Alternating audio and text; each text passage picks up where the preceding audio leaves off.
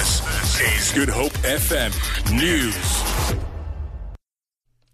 The DA has welcomed Treasury's R5 billion guarantee to South African Airways and the strict conditions that come with it. However, the party says approving the guarantee while Dudu Myeni remains the chairperson of the board is an error of judgment. Treasury approved the guarantee on Friday. It has given SAA a clear mandate to make sure that the national carrier returns to profitability within 5 years. The DA has vowed to legally challenge the reappointment of Myeni. SABC chairperson Obert Maguve says the public broadcaster will continue to support local content. He was speaking at the Thank You SABC concert at Orlando Stadium in Soweto, south of Johannesburg. The concert celebrated the 90% local music quota introduced earlier this year. Maguve was joined on stage by the CEO of the SABC, Hlaudi Motsoeneng, and Kwaito musician Mendoza, who was undergoing treatment for a brain tumour.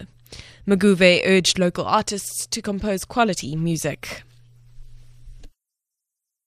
Give an assurance to you, local content is here to stay. We want to ensure that talent is unearthed, talent is developed, talent is promoted, and talent is nurtured. We will only nurture talent if we support our own people.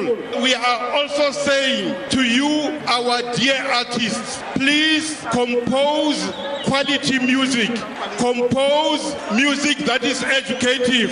Compose music that will be cherished by generations now and generations to come.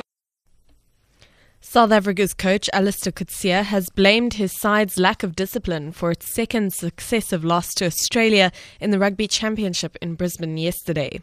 The score was 23-17. The team scored 2 tries each. The Springboks led 14-3 early in the second half, but the Wallabies dominated from then on. And Samsung has urged owners of its Galaxy Note 7 phones to stop using or charging the devices as they risk exploding. Samsung recalled 2.5 million phones last week. This after reports emerged of the device exploding during or after charging. Airline passengers have also been warned by US authorities not to switch on or charge the phones while on board. The South Korean company says it will replace all devices that are handed in from September 19th. For Good Hope FM News, I'm Amy Bishop.